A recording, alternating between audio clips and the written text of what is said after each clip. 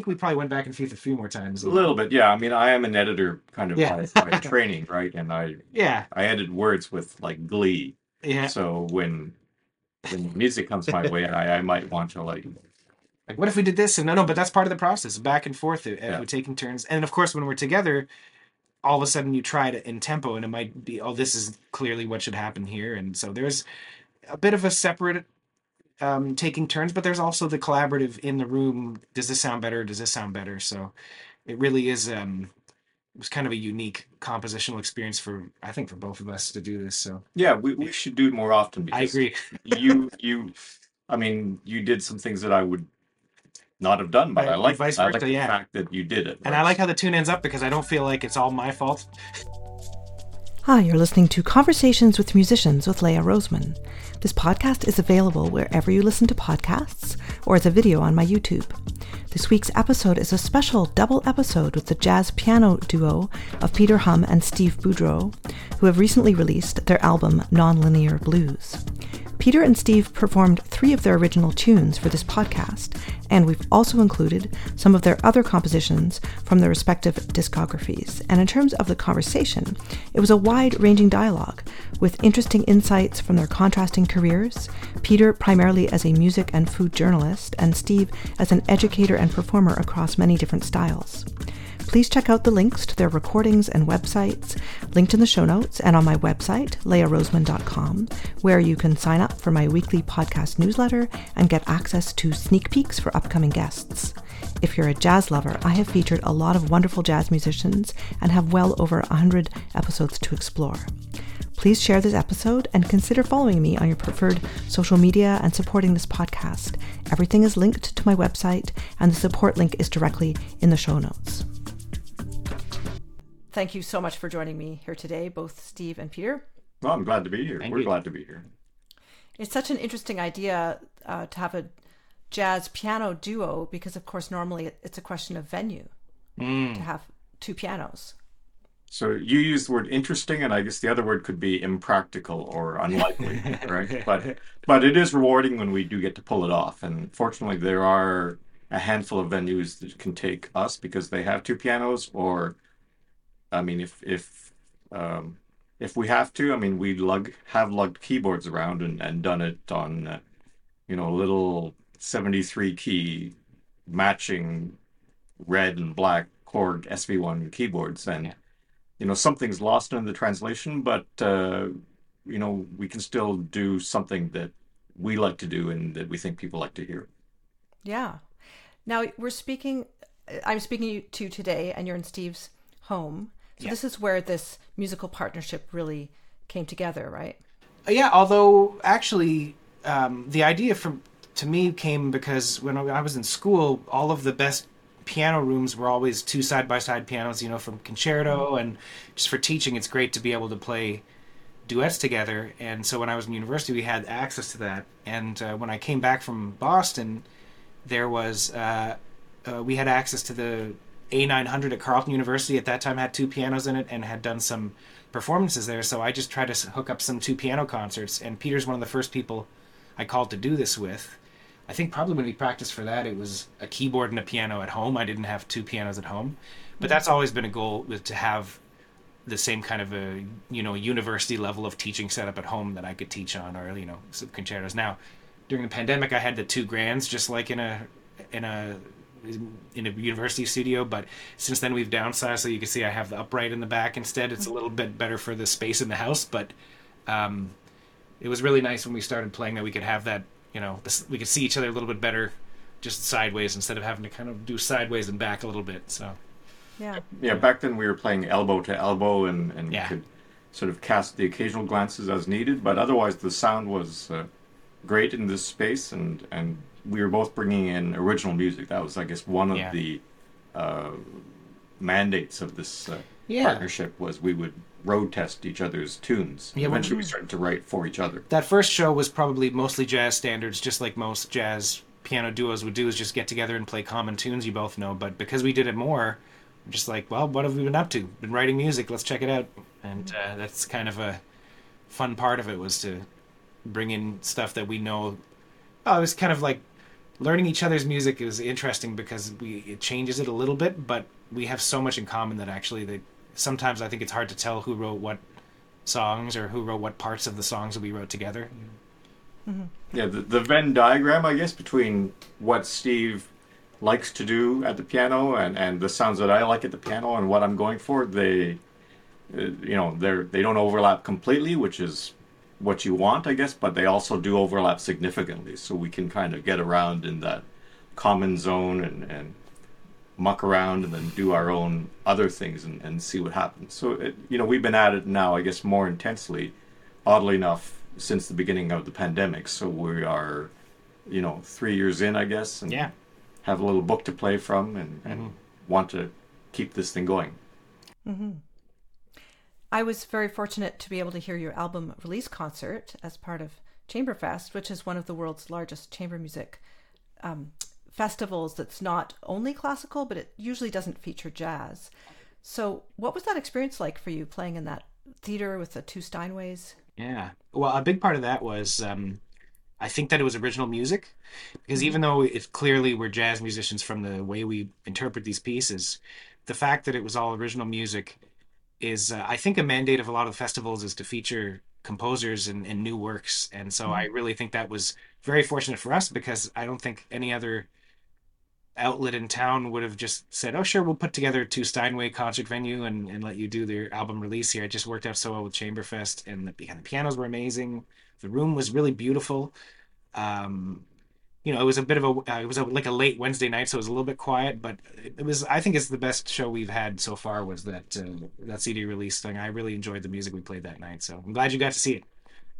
Yeah, it was really wonderful, and it did make me think about the way jazz is often presented is in small clubs where people aren't necessarily listening. Of course, that comes from a whole history.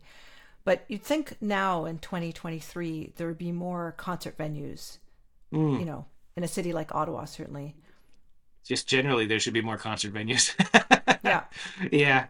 I do think it's interesting to see how many more places we've come across since doing this. So we did actually, last time we played was at the 10,000 Hours rehearsal studio in Vanier. Just opened up. They have a little room, 60 seats, and we brought out Steinway upright, similar to kind of what we're doing right now, and just did their kind of the soft launch of their rehearsal studio. We played a couple songs for the welcoming everybody party, and again, it's just like there's another nice place that we can play, and it gets smaller is nice, because then you don't have the pressure of having to sell a whole lot of tickets for original music that's basically I guess more of a niche audience than what you would get if it was singer-songwriter original music. So but at the risk of repeating myself, and while still trying to respond to your question, Leah, we have done this like for listen audiences are, I guess, what we would call in the jazz world like listening audiences, and we've done that both in the venue where you saw us, but also like in backyards, when that's the only place that's happened during the pandemic. Right. And that was kind of lovely, to play with like birds singing in the background. And conversely, we've played in those more conventional jazz situations where there is some a certain amount of kind of muttering going on in the background, and the clinking of glasses, and honestly, I came up doing that, and I'm in a way more comfortable doing that than when people's full attention are on what I'm doing. Sometimes it's nice to know that that a little bit of the pressure's off, because there's a little distraction going on. I like that too. Maybe the hardest thing actually is doing what we just did, which is just playing for cameras. Yeah. So I'm still not that's used the to hardest that, one. Yeah. Even though we've done a bit of that, like from Southminster United. Oh yeah, that's it. But there's an audience, so you can just focus on the people in the room at Southminster, and then later you're like, oh yeah, look, that was on the internet, that version of us playing those songs. But if you were thinking about it the whole time, you just be like, oh, let's go back and do that take again.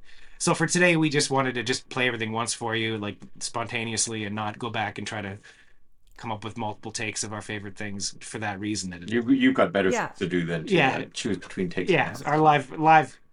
Pretend it's a live show for just you. at this point, my listeners will be wondering, what are they talking about? We haven't heard music yet. So Okay. let's just say, full disclosure, I suggested, hey, why don't you play music first, record it, and then we'll get into the conversation. And I'm going to edit in the 3 selections you performed for me solo. So the first tune, Irreversibly, is by Steve. Can you speak to that tune? Sure. I wrote this piece kind of based on, um, I think this might be a harmonic first song. I'm always thinking about whether I wrote the melody first or the rhythm or the harmony. This one was very much came out of the harmony and, uh, some colors that I liked that hadn't been applied to that harmony. And the title Irreversibly is, I have a friend who used that word in lyrics of one of her songs. And I just thought it was a really interesting word that described kind of a lot of changing. And when I first played it for a friend of mine, and I told him the title was Irreversible, this is kind of a grammar nerd. He said, "Is that a word, or is irrevocably the correct word? I think, is there ever a situation where you would say irreversibly instead of irrevocably?" And since then, I think that has changed. It's definitely, I've heard irreversibly multiple places. It's like it's a real word for sure. I can't use that. I can't use that banter as an excuse anymore. It's like it's a good word, and I like it a lot. That's where the title comes from.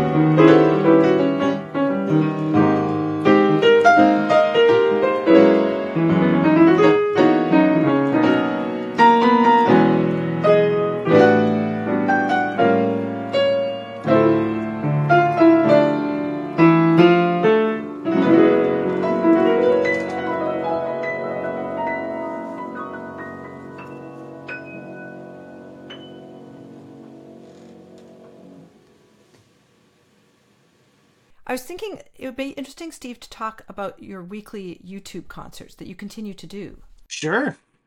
Um, yeah, this is something again that came out of two things. One, it came out of not having a lot of opportunities to perform during the pandemic, and just knowing that if I didn't, I would I would lose some of the technique I need just by not having enough time. And but also there's something different that happens, and it's what we were just talking about with recording for cameras.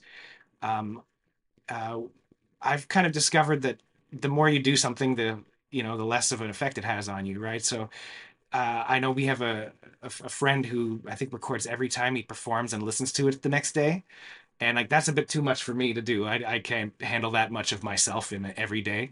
But I did think that if I performed some consistent thing like that every week, it would simulate a little bit what it's like to live in a bigger town where I would be gigging more. So I kept doing it after the things started opening up. Now I'm busier than I think I'm almost as busy, if not more busy than I was before the pandemic. But that Monday afternoon, I picked a time where I usually would be practicing, and now that's my performance practice time. I do anywhere from half an hour to an hour, depending on what stuff I'm working on. Just this last Monday, I did 4 songs of Carla Blaze because she passed away last week. And but often I'll just do a set of jazz music that I'm working on or I'll even play our originals, things that we're working on. If we have a show coming up, I'll practice those, and it's just performance practice. Because often when I sit here and there's nobody watching, I'll just work on the hard bits, or practicing is doesn't sound as nice as performing. So it's nice to make myself come up with a final product. So that's where that comes from. Yeah. And a lot of people tune in. And so people can watch those for free on YouTube or support you on your Patreon. Mm-hmm. Yeah, so I mostly it's just on YouTube, and I keep them up. So there's always one there. So at the end of the week, when I do the new one, then the old one goes behind the Patreon. You could still watch it if you're a Patreon subscriber, but generally it's on my YouTube channel at 1 o'clock every Monday. I think it's Steve Boudreau Music is everything, the YouTube and the Patreon and the website. But if you Google it, you'll find it. That's the easiest way to figure it out. Yeah, of course, all your links will be in the show notes Oh, connected great. with this Perfect. episode. Yeah. Yeah. I was wondering about that because I'd listened to your concert last week and I thought, oh, he must take down the old ones, but I guess they're available. Yeah, they're still on the Patreon if you missed one. And they're searchable too. So if you're like, oh, did he ever play? Because at this point I've done every Monk tune. So I sometimes think, oh, I wonder how that one sounded. Maybe there's like 3 or 4 I haven't done yet. But if I can go back and theoretically cobble together the whole Thelonious Monk library from the last 2.5 years of Mondays. So it's like it's way too much of me. If you want to hear more of me, sure, but I think it's too much. Maybe my mom's listened to the whole thing. I don't know anybody else that's gone through the whole catalog of everything I've played. So I don't think of it as too much. I mean, I tune in now and again. Yeah. Because I'm usually doing my day job thing Monday afternoons, and sometimes there's a bit of a lull and I can go check out what Steve's doing, right? So that's good. But I like the idea that you've done the entire canon of Monk tunes over time. That seems like a real it's like good way of chipping away at like a big rock over time. There's 74 tunes by Thelonious Monk, and wow. But I only do like 1 or 2 a week, but it's been a couple of years now. It's 2023. Yeah, it's been. I started January of 2021, doing all of the live stream and the Patreon posting and stuff. So that's been almost 2 full years, I guess. That means 100 concerts, 52 weeks times 2. But I just want to come back, if I can, Leah, to this idea of recording all of Monk's music, which to me is okay, some kind of very admirable bucket list achievement, and maybe in the classical realm, great artists are more purposeful and diligent, and they're going to do all of the Beethoven sonatas or something like that. But I think maybe we're less disciplined in the jazz frame, or at least amongst the jazz people that I know, and I really applaud Steve, I guess, for tackling that kind of tremendous set of Monk's music. I do think in jazz there's less things like that where there's a finite number. Like I remember when I was in Boston, they were doing the entire Haydn sonatas, all of his piano sonatas, and I remember we talked about it, and they're like, the poster was something like nobody knows how many sonatas by Haydn there are, and we're going to play all of them. It's like, well, that's a conflict, right? Like, if you don't know how many. And so with a lot of jazz artists, people are, like, at one point I was learning a lot of Herbie Nichols compositions, and then somebody pointed out that, oh, here, there's a tune of his on that record. And so there's no real definitive catalog of all of his music out there. But with Monk, there's a Steve Gardinas, a great guitar player from New York, cataloged. I think he must have really meticulously gone through it to do this. So we have this great resource, and you will see other jazz musicians have done complete Monk. Yes. The complete Monk. It's kind of one of those things like the complete Beethoven sonatas or something. Mm-hmm. It's one of the ones. So that's the Frank Kimbrough one. Frank Kimbrough did my favorite one. The Frank Kimbrough, it's called Monk's Dreams. And there's a couple others too. There's a Dutch free jazz one that's pretty. I can't remember the guy's name right now. So Peter, you made reference to your day job. So you're well known as a journalist. We can talk about the different beats you've covered. I don't know if we'll have time for all of that, but certainly as a music jazz journalist and as a food critic. So I definitely want to talk to you about that. I know one of the memorable articles you wrote was about Herbie Hancock. Yes. And you had a very memorable personal interview with him. Do you want to speak to that experience? Well, I guess I could just say that since Herbie Hancock has been, probably one of my top 2 or 3 heroes musically since I was a teenager, getting to meet him it was 2000, I believe, and I actually flew from Ottawa to San Francisco to do this interview back in the days when newspapers would be willing to do that kind of expensive enterprise. So I was able to interview him in person, which, first of all, is incredible. And then he was gracious enough to talk to me about his life and his music for a full 90 minutes, which yielded a story that was on the order of about 6,000 words or something like that, because the newspaper hadn't really had much coverage of Herbie Hancock over the years, because I don't think he'd played under his own name until that year, 2000. So, I mean, what can I say? He was like a fantastic person, better and more charming and personable than I could have hoped for. He just seemed really down to earth, and it's always fantastic when you can have that kind of interaction with someone that you admired for so long. Mm-hmm. One of the quotes of his in that article was, he said, "All the fun is when you go outside the comfort zone." And I was wondering if you could reflect on that. I was thinking back to the days like when you did your master's at McGill in English, but you were fully into the jazz scene and playing and meeting all these people, and definitely going out of your comfort zone, right? Well, I'd like to say that I can relate to what Herbie's saying. To some degree, that's true, but I'd also say that Herbie is probably a more courageous musician than I am. Yeah, I certainly... I mean, there are moments, certainly, when we can get out there. And that's... I find in my own practice, whether I'm playing with Steve or with my own bands, which can be as large as 6 people, that it's kind of in that safe social situation where you're making music with people, with the assistance of people and with the inspiration of your friends, frankly, that you can get out there and hopefully explore and open that door into that kind of discomfort zone that Herbie's talking about, I think. I mean, he was doing that big time, especially in the 1960s, I think, when that band that Miles Davis had with him playing piano, and Wayne Shorter playing saxophone, and Ron Carter playing bass, and Tony Williams on drums. I mean, they were full on, 24/7 in that blissful state of uncomfortable exploration. Mm-hmm. And for me, I think I probably need more things going on to kind of tether my music making to. But it is, I guess, the things that happen differently over successive iterations of the songs that make me feel like, yes, I'm being, to some degree, creative or imaginative or trying to get beyond what I've done before. Hi, just a short break from the episode, which I hope you're enjoying so far. If you want to check out over 100 episodes you may have missed, in addition to your podcast player or YouTube, I have an extensive website, leahroseman.com, with show notes, transcripts, the complete catalogue of episodes, and you can sign up there for my weekly newsletter to get access to sneak peeks of upcoming guests.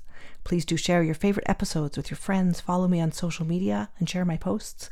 And if you can spare a few dollars to help support the series, that would be amazing, and you can find that link in the show notes. I'm an independent podcaster, and I really do need the help of my listeners. Now back to the episode.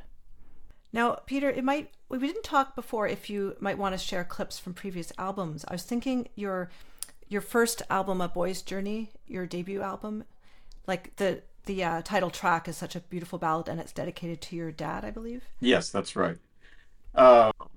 You're making me reflect fondly about kind of my first more serious effort to make music to document my own compositions. So that goes back to, I think, 2008, when that recording took place. And I think that really followed after the passing of my father.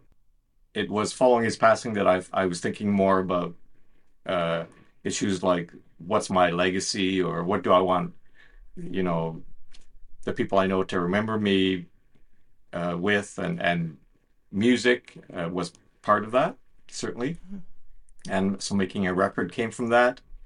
And there was this song that I'd written about my father, which oddly enough is called A Boy's Journey, but it refers to him being born in Ottawa in the early 1920s, but then going back to China in the late 1920s, and then coming back to Canada in the 1930s, like about 10 years after. So that's the journey that he took, which was something that unfortunately I never really spoke to him enough about, but it was enough of a feat, I guess, because it involved, crossing the country by train, and then crossing the ocean by boat, and then, being on a train again, and then doing the whole thing in reverse. So I just thought of like a small child sort of going halfway around the world, back in those days. And I thought of my father, who I knew only as an adult, and then I wrote that piece. But what I would say, just as a postscript to that, is I'm happy to reflect on that, but I also feel like in the 15 years that it's been since I did that recording, and since I grew more serious about music, so that's like really only in my 40s that I think I became more committed to trying to develop music of my own. That I've actually like covered a lot of ground in 15 years. So I almost feel like you are asking me to talk about juvenilia. Okay. So Like career retrospective, it's a little bit of like, a lot of musicians don't like to listen to their old records, and because we're thinking about the next one. But that's a good story. Exactly, that goes with that. that is exactly right. Yeah. Yeah, that's an incredible story about your dad. Do you know what motivated him to go back to China? Oh, I know exactly. It was family circumstances. His mother passed away, and then some members of the family moved back to China and lived there for a while. And my grandfather remarried, but he could only remarry by meeting someone back in the village rather than in downtown Ottawa where they lived. So that was the circumstances. Yeah. I know that Canada didn't allow Chinese women to immigrate here for a long time. I don't know when that changed. Yeah, I mean, those would have been the issues with the Exclusion Act and things like that. I mean, it took Canadians serving in the Canadian Army, I guess, during World War II to kind of help those people press for their rights, right, for equality. Yeah. Steve, you're a jazz educator, but you also teach piano. You teach different styles, popular music, classical. Yeah. The thing that the reason that I kind of have that broad line in my bio is because a lot of people know me from my playing, but I'd say almost a larger portion of people know me because I accompany vocal students a lot, and I have since I was, a teenager, and my sisters took singing lessons, and I started playing for Okay. them. So it's been, the decades of doing that now, including I have kids that I played for who have been on Broadway for 15 years now, and other ones who've, gone off and have recording careers in television and movies, and they just, when they were in Ottawa taking singing lessons, I played for their conservatory exams or for their Kiwanis Music Festival. And for that, what's I like about it is the broad styles that I get to play from. So, even though it doesn't seem like, I mean, I just finished the operatic showcase last weekend for one of the teachers I work with, and which included a large 20-minute portion of Tosca. And it's like, oh, Puccini, does that interest you? And it's like, of course, it's good music, and good music is always worth learning and digging into. And in the end, it's the same skills that I bring to jazz. It's listening and interpretation, and what do I want to do? What do I think is the best sounding way to approach this music? And so I think of it as all music. So when you say you play jazz and teach classical and all that, really that it's like I think of it as just the big umbrella of music. And especially this instrument, the piano, I try to factor in anything. I don't want to disclude any style or part of the history of this instrument that's been performed from my interests. And you've delved a little bit into Hindustani music, Oh Steve? yeah, and that's not piano at all, right? So Yeah. uh, I was a student at Carleton University for my undergrad, and at that time, this great vocalist moved here from France, and he moved here because he had a PhD in physics and was bilingual in English and French. But he was known as a Hindustani classical singer. He had toured with Ravi Shankar, and so the Indian High Commission, uh, I think through Carleton University, set up that he could teach a course there as an introduction to that music. And I was in the first class that I think there was 6 people in this class, and I was senior finishing university, and it was offered as a fourth year course, and it immediately struck me to be closer to jazz than a lot of the other courses I'd taken because it was cyclical. They would improvise over a structure, maybe a 12 beat structure instead of a 32 bar structure. But then the sophistication of how they approach melodic improvisation and the different approaches, which were completely by ear. If everything that's written down, it was not as easy to follow as the stuff that was taught by word of mouth, and that's why it's a thousands of years old oral tradition. That I really got into that. Ended up studying with. I'm talking about Vinay Pide. He's a singer in Ottawa. I just played for his 70th birthday at the Shankman Center last year, and uh, and I studied privately with him for a while, and I've been kind of playing with him whenever he has some kind of concert where he's looking to put something together. I actually accompanied one of his students on harmonium at Canterbury last year for their grade 11 recital, doing a classical piece, and I love it. It's all music. It goes to the same point. Yeah. Yeah. Well, that's a lot of the point of this podcast. So Yeah. it's really, really great. Now, the second tune we're going to put in now, Non-Linear Blues, is the title track of your album. So, Peter, you wrote this tune, right? I did write this tune, although the funny thing about this tune is that it's been recorded twice, but the first recording was by Steve in a solo piano situation. So I guess that speaks to, well, our compatibility, I guess. And I figured when Steve asked me, could he record this tune, I said, sure. And that was somewhere in early pandemic days. And then when we got around to recording our own duo, then of course this piece remained in the repertoire. Although I mean, this is one of the interesting things between us is that we will, I think left to our own devices, we find different tempos for tunes. So in fact, Steve's version of I think mine's slower, right? is It's slower? significantly slower. I think I got the chart, we played it maybe, and then I put it away for a while. So when I went to record it, I was thinking bluesier maybe because the title is Nonlinear Blues, and I know now where he was coming from. But at the time, it's just lockdown. It's just me kind of playing around with stuff, and I ended up maybe I was feeling more melancholic and felt like doing it slower. But it ended up then having to be an adjustment to go back to the original way of doing, which we had played before. But it's just a different thing. I think that's part of it too. Is that if you, every time you do a tune, bring a fresh outlook based on where you are to it. So it kind of worked out well, I think. Yeah, I completely agree about that. And I mean, just to close the loop with respect to that tune and the title of that tune, it was written in, I think, the summer of early 2020, summer of 2020, right? So the first pandemic summer. And life was feeling kind of rather disjointed at that time, which I guess gave me that word nonlinear. And to me, at least some of the harmony kind of moves around in kind of a funny way. Mm-hmm. I guess I didn't want to just call the tune nonlinear. So I called it a blues, even though it is almost in no way a blues. It's really stretching things to say that it's a blues. But I did think that we had the blues about living. Yeah, we had the nonlinear blues. We had the blues about the living title, yeah. at that time.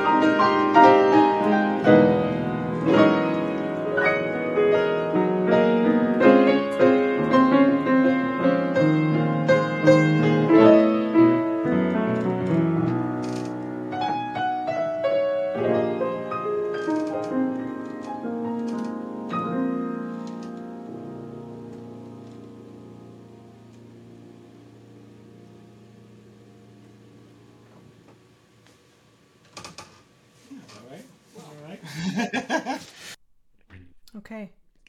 Well, thanks so much for sharing that. I was just thinking, before you guys were recording this earlier, there was some confusion. Like Steve said, oh, yeah, I have a chart slightly different harmonization or something. Probably from that. Yeah, I probably pulled out the chart Yeah. from the solo album, not from the duo concert. Yeah, that's probably what. Now, for memorizing standards, I think it was when I interviewed Mark Ferguson, another jazz pianist. He said definitely lyrics are so helpful with standards to help you remember. But you guys play actually mostly not with vocalists and not mostly standard. So how does that work for if you want to take turns talking about memorizing charts and how that works or how much you depend on lead sheets? Yeah. Well, how about I start there because I kind of realized this at one point. I was learning some Charlie Parker music, classic Mm-hmm. jazz staples, and there are lyrics that people have set to those tunes, and I do find that can be a fast track if you have the lyrics.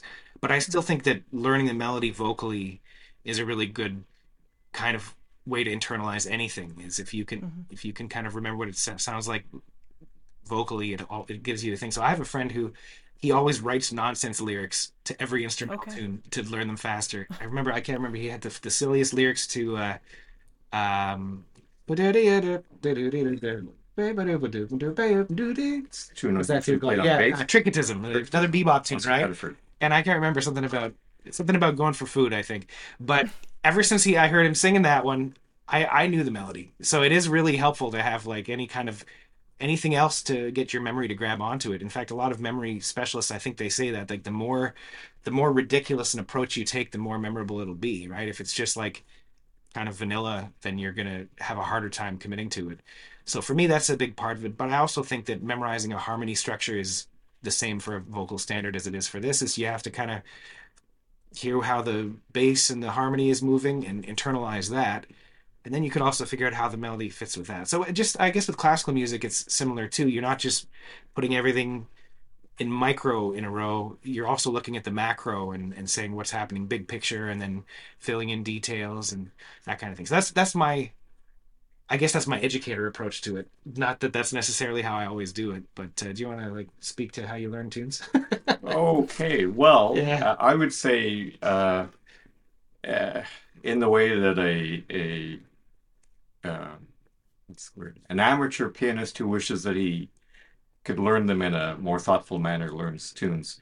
I mean, I take advantage, I guess, of the fact that in the jazz world we can be a little more lenient about learning other people's music and even our own music. I mean, I have most of my tunes probably 85 or 90%, it's kind of all there, and I can move around quite flexibly within my own material if I've refreshed my memory before the gig or something like that. But at the same time, I'm still going to have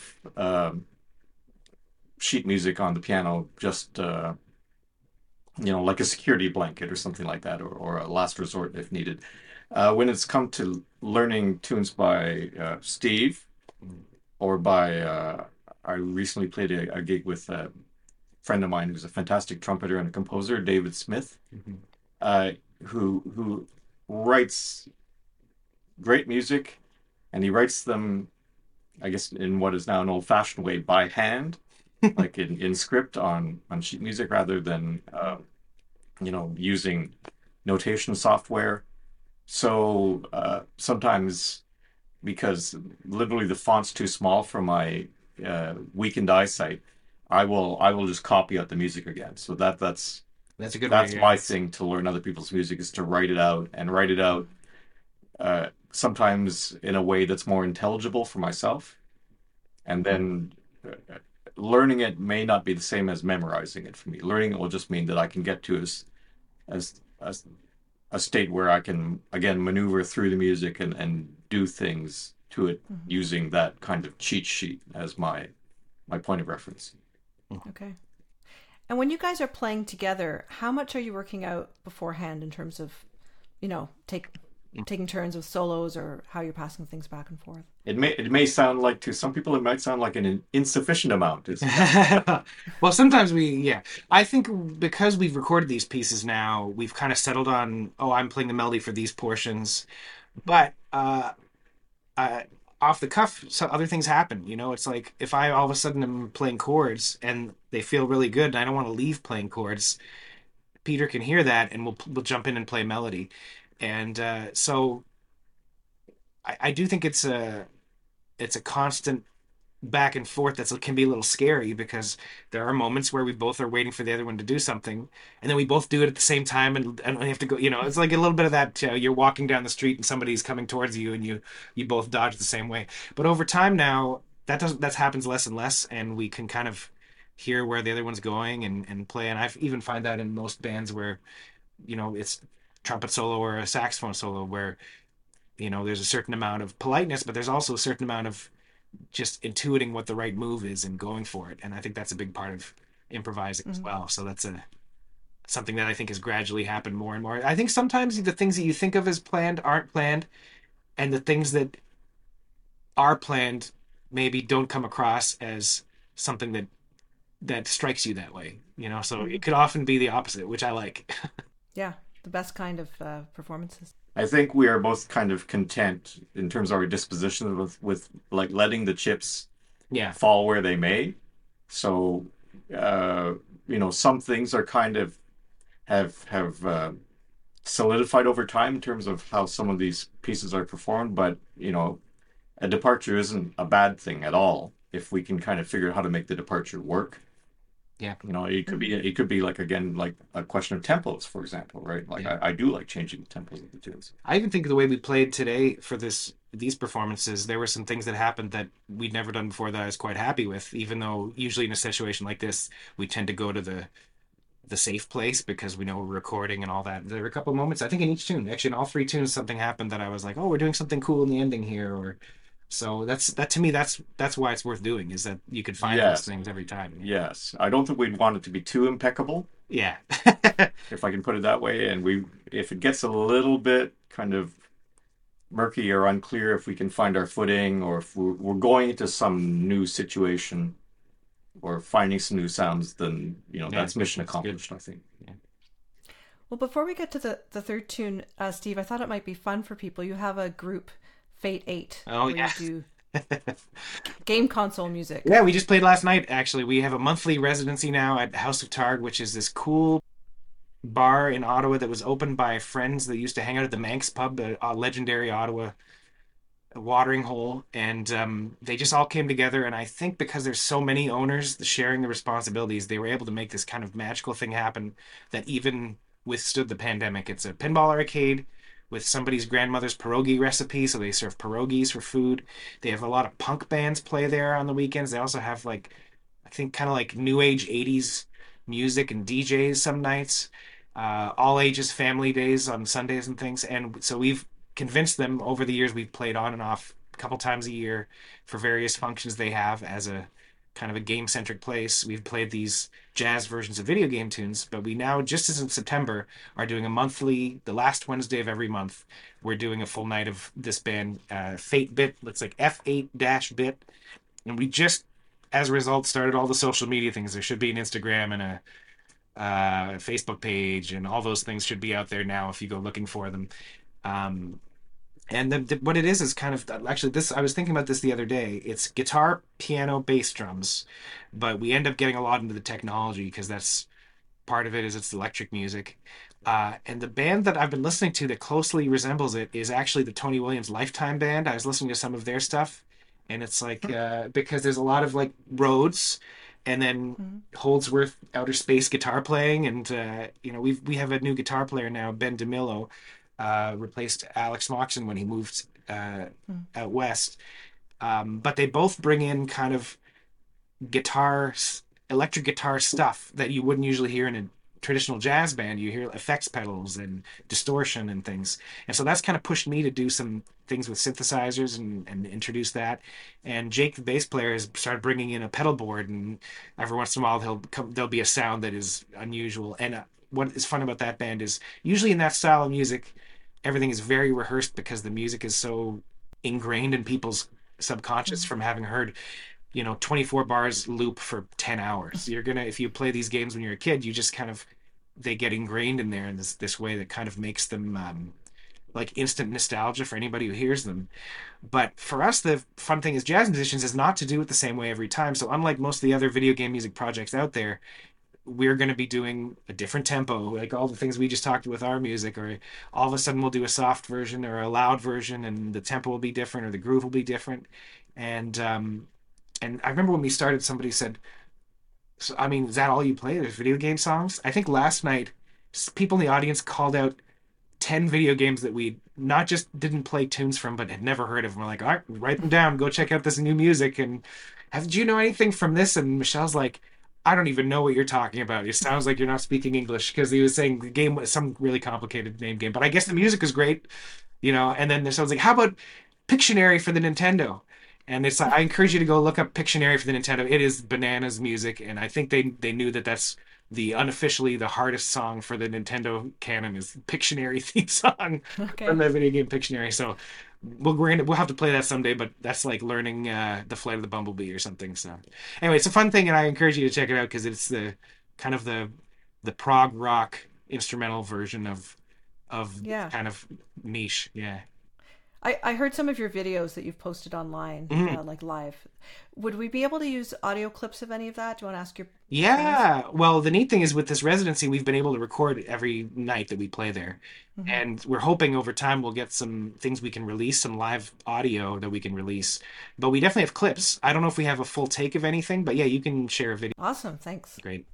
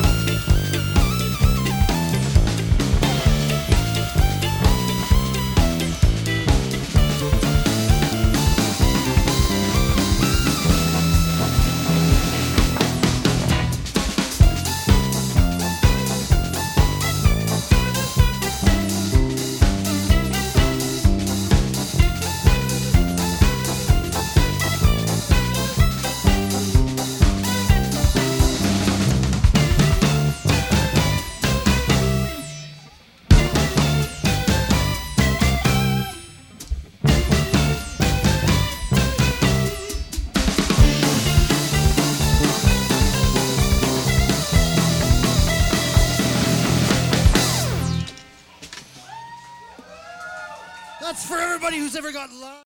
Peter, so when I started reading your restaurant reviews, I thought, how did he get this great gig? Like, talk about a dream job.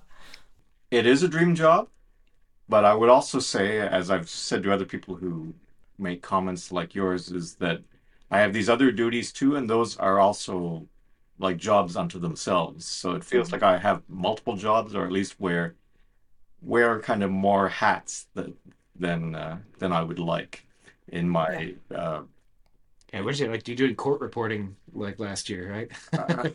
So many things, so many different. Not as glamorous. Yeah, I do what's needed, I guess. I mean, I've been a full-time journalist for 33 years here at the Ottawa Citizen, my hometown newspaper. So it life couldn't have turned out better for me in a professional sense. And as you noted, I got to spend 90 minutes with Herbie Hancock, talking to him, and a multitude of other musical heroes and peers, I've got to meet and know and listen to, because I assigned myself that work when I could do that. On the restaurant side of things, I mean, not to derail the podcast, it's something that I came into because I was previously the editor of my predecessor, and then it is something that I kind of had in my background. I mean, my father, who we spoke of, had a restaurant. I worked in a restaurant when I was in high school. There are other members of my extended family that had restaurants. I mean, that's very common in the Chinese Canadian experience. But, I came to be kind of very food curious, and eventually I was asked after being a substitute restaurant critic to become the full-time restaurant critic, and that's several days a week worth of work. But then there are other things that need to get done, so I do those things too. Mm-hmm.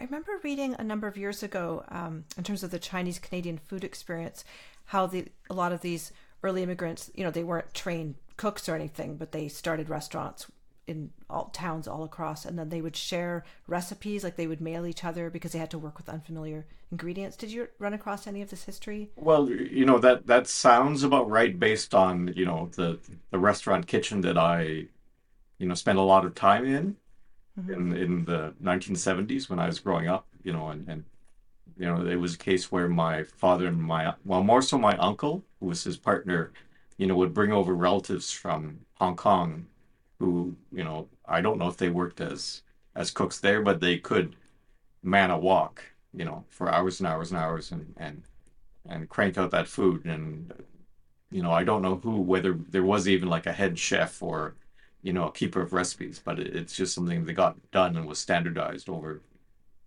the years in my father's restaurant, which was open for 20 plus years. Mm-hmm. You wrote an article, maybe it was a year ago. It was like an in-depth look at the struggles of substance abuse among restaurant workers. Mm. Yes, I did. I mean, that was a topic that I guess has been, even to some degree romanticized, I suppose, in the industry, that it's thought that they're all kind of, night owl rebels and, almost like... You mean almost like jazz musicians, right? Yeah. Yes, yeah. I mean, they have a nocturnal life. They work, and then their downtime could be in like, you could be rubbing shoulders with jazz musicians at late night haunts and stuff like that, and then sleeping in and getting up at noon or 1 o'clock and living that kind of bohemian life. So yeah, one of the bad aspects of that is that it makes it very easy to fall into substance abuse. There's alcohol where you work, and you can have at it when you're off, or sometimes even when you are on. But it was something that I was very fortunate because I got a lot of firsthand accounts of what it was like to have lived your life that way, I guess, before you got sober and fixed things. So that was a meaningful assignment that I took on last year. Mm-hmm. Yeah, it's a really strong piece, and it really stayed with me. Mm-hmm. Well, that's nice of you to say. Thank you. If we could talk about the third piece that you played, what's it called? Bursting the Bubble? Mm-hmm. So is that a reference to the pandemic bubble? Yes. Yes, for sure, because it was Peter's probably one of the first people I saw when we were allowed to expand our bubbles, of who we were seeing. And I guess that, we have all these conversations of like, what's your bubble? Who's in you? Just so you could see who had interacted with who. And a lot of people were really careful about that, right? Like, okay, well, we can see these people as long as they don't see these people. And so that's part of it, was that we were getting together, and it was the first, I think we were wearing masks in this house to get together and play, and making sure we were distanced. I may have even had plexiglass. We had all kinds of temporary rules that we went through. But the real idea there was that we wanted to try to write something together, that collaboratively, in this time when we were, so isolated. And so to burst the bubble was to work together, to create together. And I think Peter came up with the initial little introduction, and then I did a bunch on my own and sent it back. And then he tried to, he glossed it up a little bit, he kind of cleaned up the edges. I'd say he ironed out the seams a little bit. And I think we probably went back and forth a few more times. A little bit, yeah. I mean, I am an editor kind of by training, right? And I edit words with glee. Yeah. So when music comes my way, I might want to like, what if we did this? And no, but that's part of the process, back and forth, we're taking turns. And of course, when we're together, all of a sudden you try it in tempo and it might be, oh, this is clearly what should happen here. And so there's a bit of a separate taking turns, but there's also the collaborative in the room. Does this sound better? Does this sound better? So it really is. It was kind of a unique compositional experience for, I think, for both of us to do this. So Yeah, we should do it more often I because agree. you I mean, you did some things that I would not have done, but Vice I like versa, the yeah. fact that you did it. And right? I like how the tune ends up because I don't feel like it's all my fault. I like the tune better because I don't feel like I don't feel as responsible for its success or failure. So it actually makes me like it more because it feels like I created something, but it also is I can appreciate it more because it's not just self adulation to say I like that tune.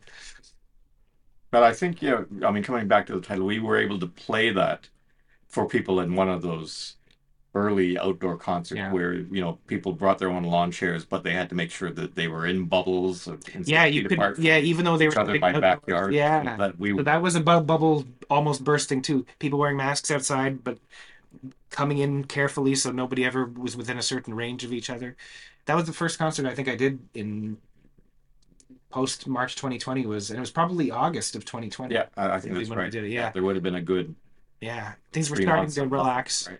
I mean, even just doing that was probably uh, carefully strategized, not just on our part, but like, what are the rules? They change so often. So, yeah.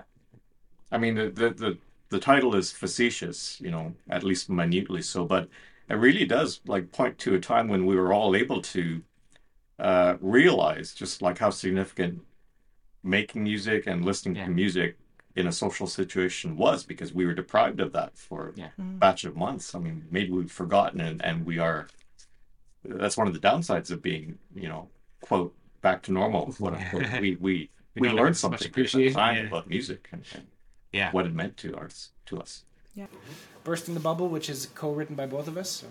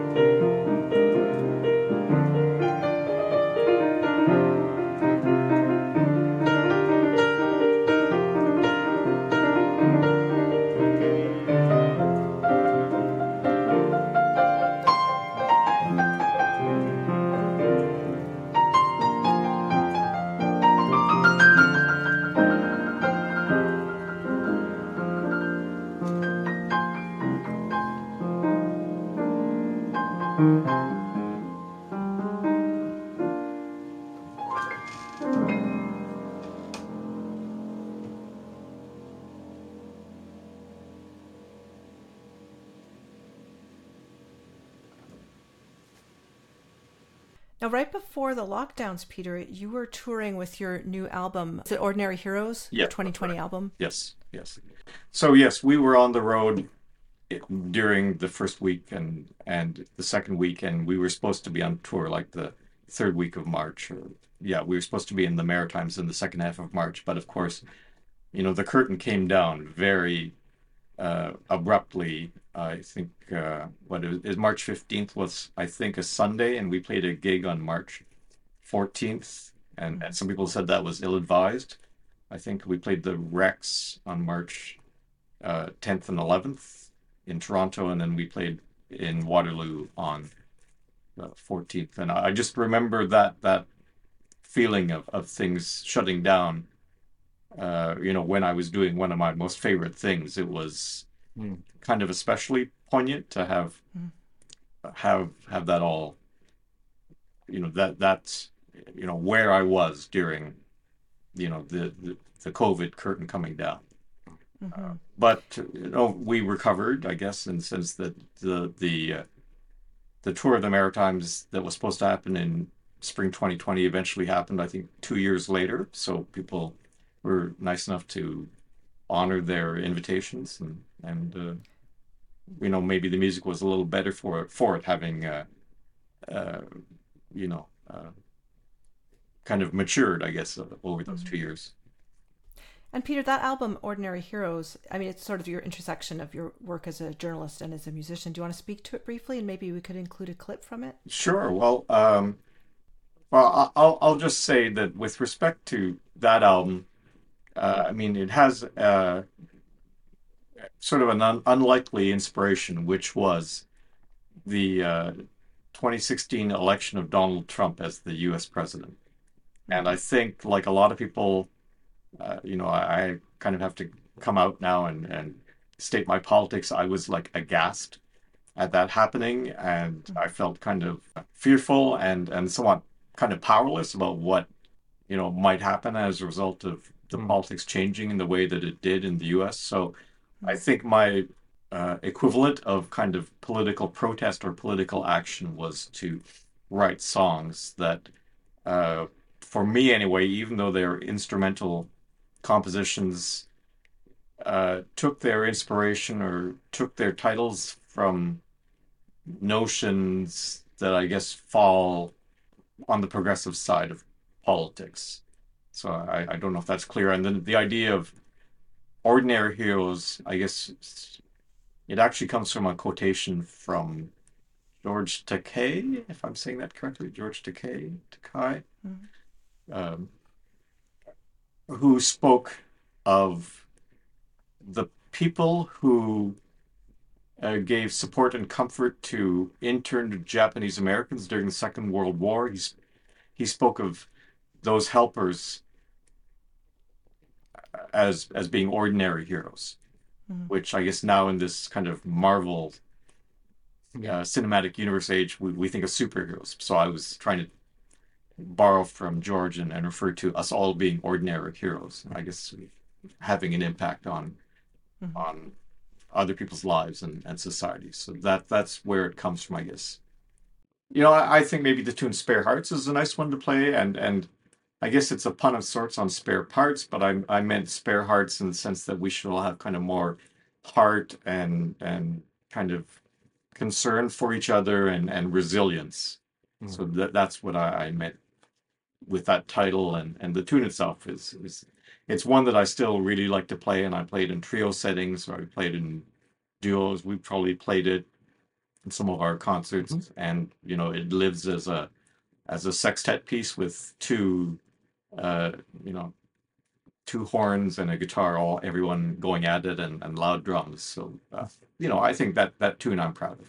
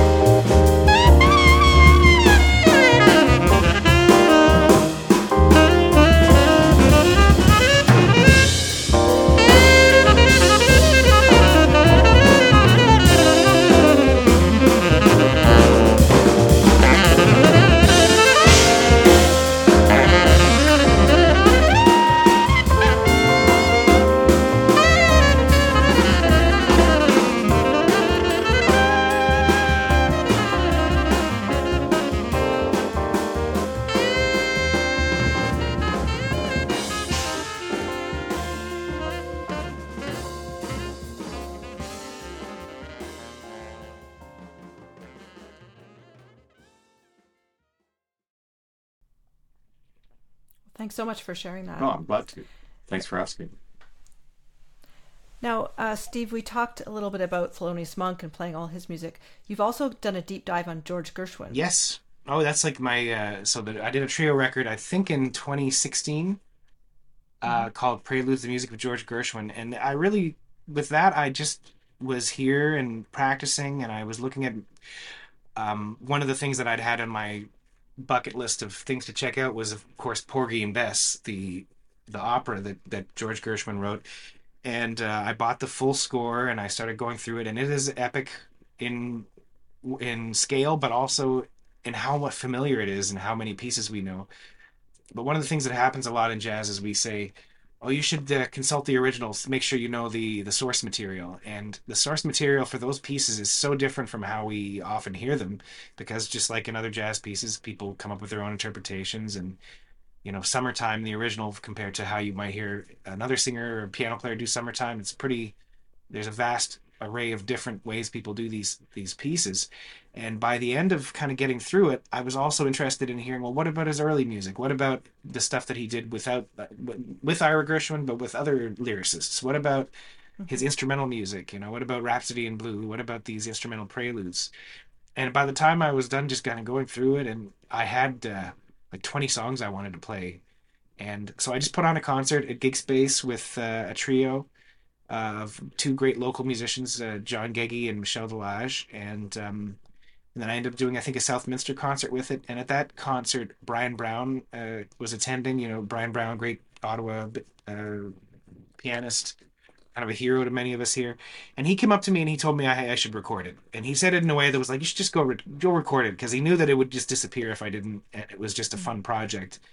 And so I hadn't really put that kind of stock in my own arranging to just all of a sudden say, okay, well, this is worth making a record out of now. I just thought, like, oh, here's some fun music I'm playing. And so I did kind of a budget thing where we did it kind of live off the floor at Gig Space, just with nobody there. We spread out so we could isolate a little bit. But I still quite like that record. I actually really enjoy how John and Michelle have, what they brought to these arrangements that I made. And every once in a while I will break out one of those arrangements. It's not like it's retired completely from my catalog. And I think I squeezed 2 originals on there too, just since it was my first real trio record. I wanted to make sure I got some music, and it's not completely unrelated to Gershwin, as most jazz is in some way related to Gershwin anyway. So yeah, that's how that came to be. What you're about to hear is George Gershwin's Prelude No. 1 that he wrote for solo piano, and Steve Boudreau's arrangement for trio on the album Preludes, the music of George Gershwin, with Steve Boudreau on piano, John Geggy on bass, and Michel Delage on bass.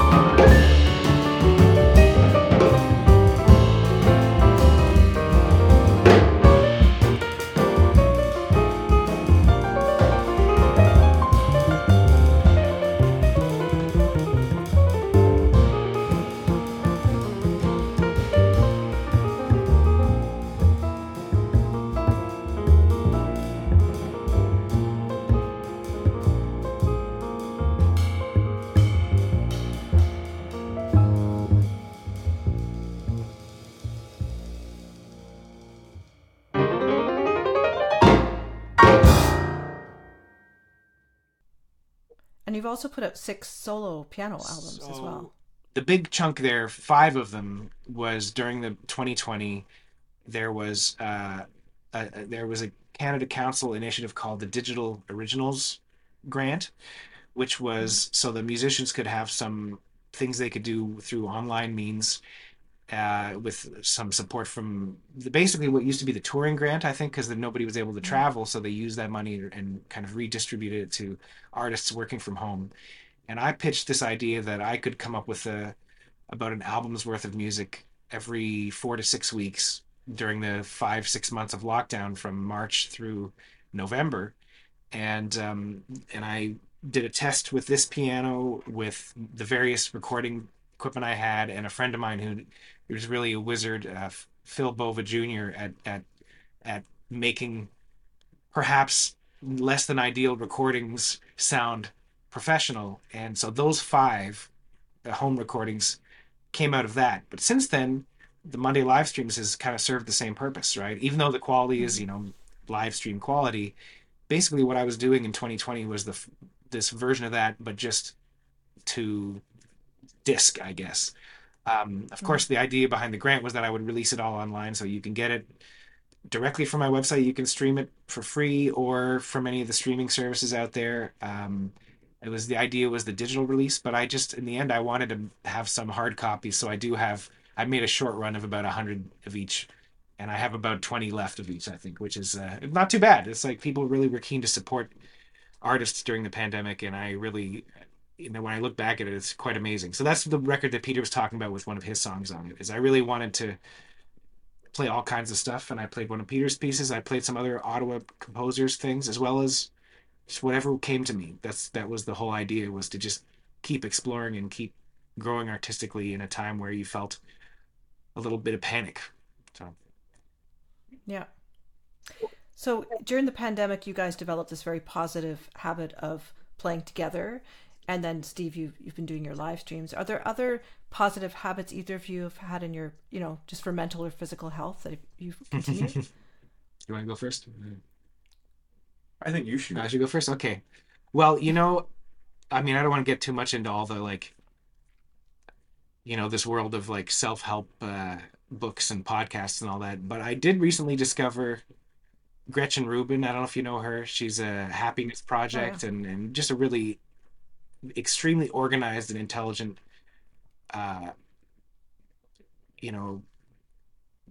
person at life. She seems to have everything into how to organize your belongings, how to organize your time, things like that. And I think when you spend a lot of time on your own in the practice room, we think about those things. There's also Noah Kageyama, who does the psychology of performance. He has a whole bunch of he has a podcast about that. It's kind of similar things, as we have to think a little bit about not just the notes that we're playing, but about how we do everything else in our lives. And I think for me, I'm in my mid 40s now. I have to start thinking about my diet. I have to think about some physical exercise things, because I really, I feel like I've stopped. I can't consume any alcohol at all anymore. So it's not I'm quit. I never really had that much, but on a gig you have a beer after the gig or something.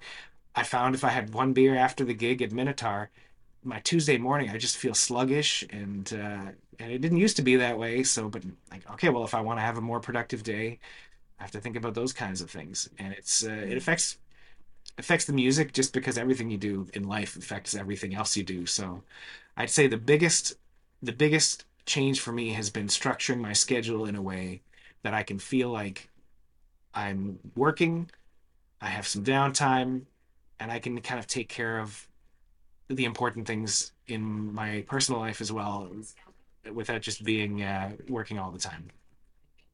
Work-life balance, that's the big one. So Yeah, for my part, a whole lot of changes have happened in the last couple of years. I mean, my experience over the last couple of years has included not just, the pandemic that we all went through, but sort of other transitions or changes in life. So, my son started going to university outside of Ottawa, so I became an empty nester. And with respect to work, all of us who work at the Ottawa Citizen, we left the newsroom to become remote workers, and we never looked back. We are not going back to the newsroom, so I work from home. So if we're talking about the work-life balance, well, it's just sort of one big long blur kind of for me, almost like every waking moment until like it's dinner time, and then we get to have dinner, and then probably we watch TV or something like that. And that's kind of it kind of feels balanced to me. I mean, what I can say though now with respect to kind of pandemic lessons, probably have a greater sense, and this also comes from having just turned 60 years old and reflecting on things like legacy or, what really matters. I have a greater sense of probably what I'd like to do musically in terms of people I want to play with, music I want to make, and places I want to play. So I endeavor more to make that happen. And what you made me think about lastly is just the fact that I haven't written any music for a couple of months, but just all of a sudden in the last couple of weeks, sorry, in the last couple of days, like new music is kind of knocking on the door as I sit at the piano, and I'm starting to compose again. So that's exciting. And just the feeling of having something that wants to be completed is really, something for me to savor, and then I'm going to feel even better once I have it, and I can bring it to Steve and say, "Hey, let's play this." Yeah, I've blocked out some time to do some writing because I've got ideas that are incomplete, and I just need the time, and I've actually put it in my schedule. I was like, this time is for that, and we'll see if it comes to anything or not. But I remember Fred Hirsch. He did a retreat one year where he went to do a composing retreat for a week, and after like 3 days, he's like, I'm not writing anything. This isn't working. They're like, don't worry, the retreat is still doing what it meant to do. And he said as soon as he went home, he like unloaded compositions for like another week. It was the retreat just kind of set the stage for the music to happen. So even if you don't actually I'm going to compose on Monday, and then you don't compose on Monday, it's like just that getting your sights set to get started. It's like, yeah, we're starting down the right path here, so things will start moving. So I'm excited for that kind of stuff too, going in a new creative upswing, I guess. Yes, that's where I feel like that's where I am at this point in time. Is there could be another creative surge. I'm really pretty pumped. Exciting. Just a couple of one question for each of you. Steve, I was curious, as an educator, how do you encourage creativity in your students? I mean, you're teaching people across genres. Yeah, that's a good question, because I do really value that, and I think the danger that we often have as music educators is imbuing too much of our own taste onto students. And in jazz especially, that's a big thing that happens. I remember meeting a pianist from Israel when I was in Boston who sounded exactly like me, and I was like, wow, this guy couldn't be, like, wow, he's from across the world and he sounds so much like me. And when I met him, it was like we actually had the same teacher for 4 years. And so I was like, oh, so that's how much of our education is in our playing, that we both, even though we're from different backgrounds, we have this similar thing. So, but by the end of our 2 years in Boston, we sounded like completely different people.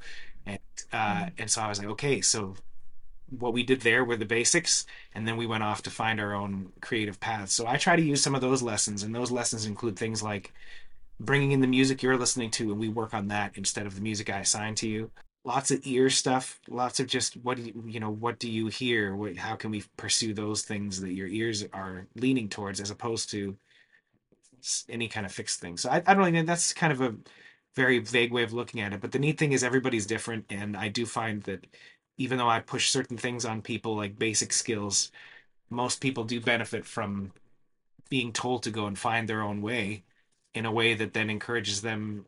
It automatically kind of, you're looking at people becoming more in touch with that side of themselves just by giving them permission to. I don't know if that's a good complete answer or not, but that's beautifully expressed. I love that. And Peter, I was thinking, you have written, of course, lots of restaurant reviews and also album reviews of jazz colleagues. And what intimidates me about that is you have to have this incredibly broad knowledge and also way to talk about, niches and comparisons. Does that come easily to you? I've been doing it for so long that I guess I just have to kind of battle inertia to start writing all of this stuff. And I enjoy doing it. So it's once you just get started, and I write words the way that I write music, which is I just start at the beginning and go to the end, which I don't think everyone does necessarily. I guess the short answer is when you've done it as long as I have, you can kind of just do it. I'm not saying that I can do it well, but it's just, I'm not intimidated by it, and I probably have a certain number of go-to things, and stuff like that. I mean, Okay. it's just repetitions and iterations, I think, when it comes to writing. Like 10,000 hours of writing. Yeah, thousands Exactly. thousands of hours. Yeah. Well, thanks to both of you. It's been a really thrilling and interesting episode to put together. Do you have plans to put together maybe another album? Oh, we're too early in that creative upswing to say that, but we're going to keep playing together for sure because, the last couple shows have been some of the best ones we've done. And at the very least, we do, jazz musicians, we need to have like sessions to keep ourselves honest, to play with everybody. And so we're going to, be sessioning and trying out tunes together, and as well as playing with other people too. So I think it really depends on what unfolds in the next couple of years and what other projects. I think ideally we want to play with lots of different people, but also you want to have something familiar to do when this would go great with this situation. So maybe another backyard concert next summer, or see what comes, and then if all of a sudden we have 12 tunes that go really well, maybe it's worth recording it again, but we'll see. We'll cross that bridge a little bit later. I mean, what I can say to this very quickly is that, like, once you turn off the webcam, Leia, or once we're not recording anymore, I'm going to show Steve what I've kind of got in the works and say, what do you think, or where should this we'll go? have a little session, right? We'll do that, and whether that results in an album in any short amount of time, probably not, but down the road, maybe. Yeah, a couple years. It's a slow process, but this is probably my favorite part of it too. Is the creation at the beginning, is like really getting the ball rolling. So it's good to be back in that stage again. Wonderful. Well, thanks. Thank you. Thank you. I hope you enjoyed this episode. Please check out my catalog of episodes for many other fantastic jazz pianists and jazz performers and composers, as well as improvisers in different styles. There's such a fascinating variety to life and music, and this series features wonderful musicians worldwide with in-depth conversations and great music, with over 100 episodes to explore. Many episodes feature guests playing music spontaneously as part of the episode, or sharing performances and albums. I hope that the inspiration and connection found in a meaningful creative life, the challenges faced, and the stories from such a diversity of artists will draw you into this weekly series with many topics that will resonate with all listeners. Please share your favorite episodes with your friends, and do consider supporting this independent podcast. The link is in the description. Have a great week.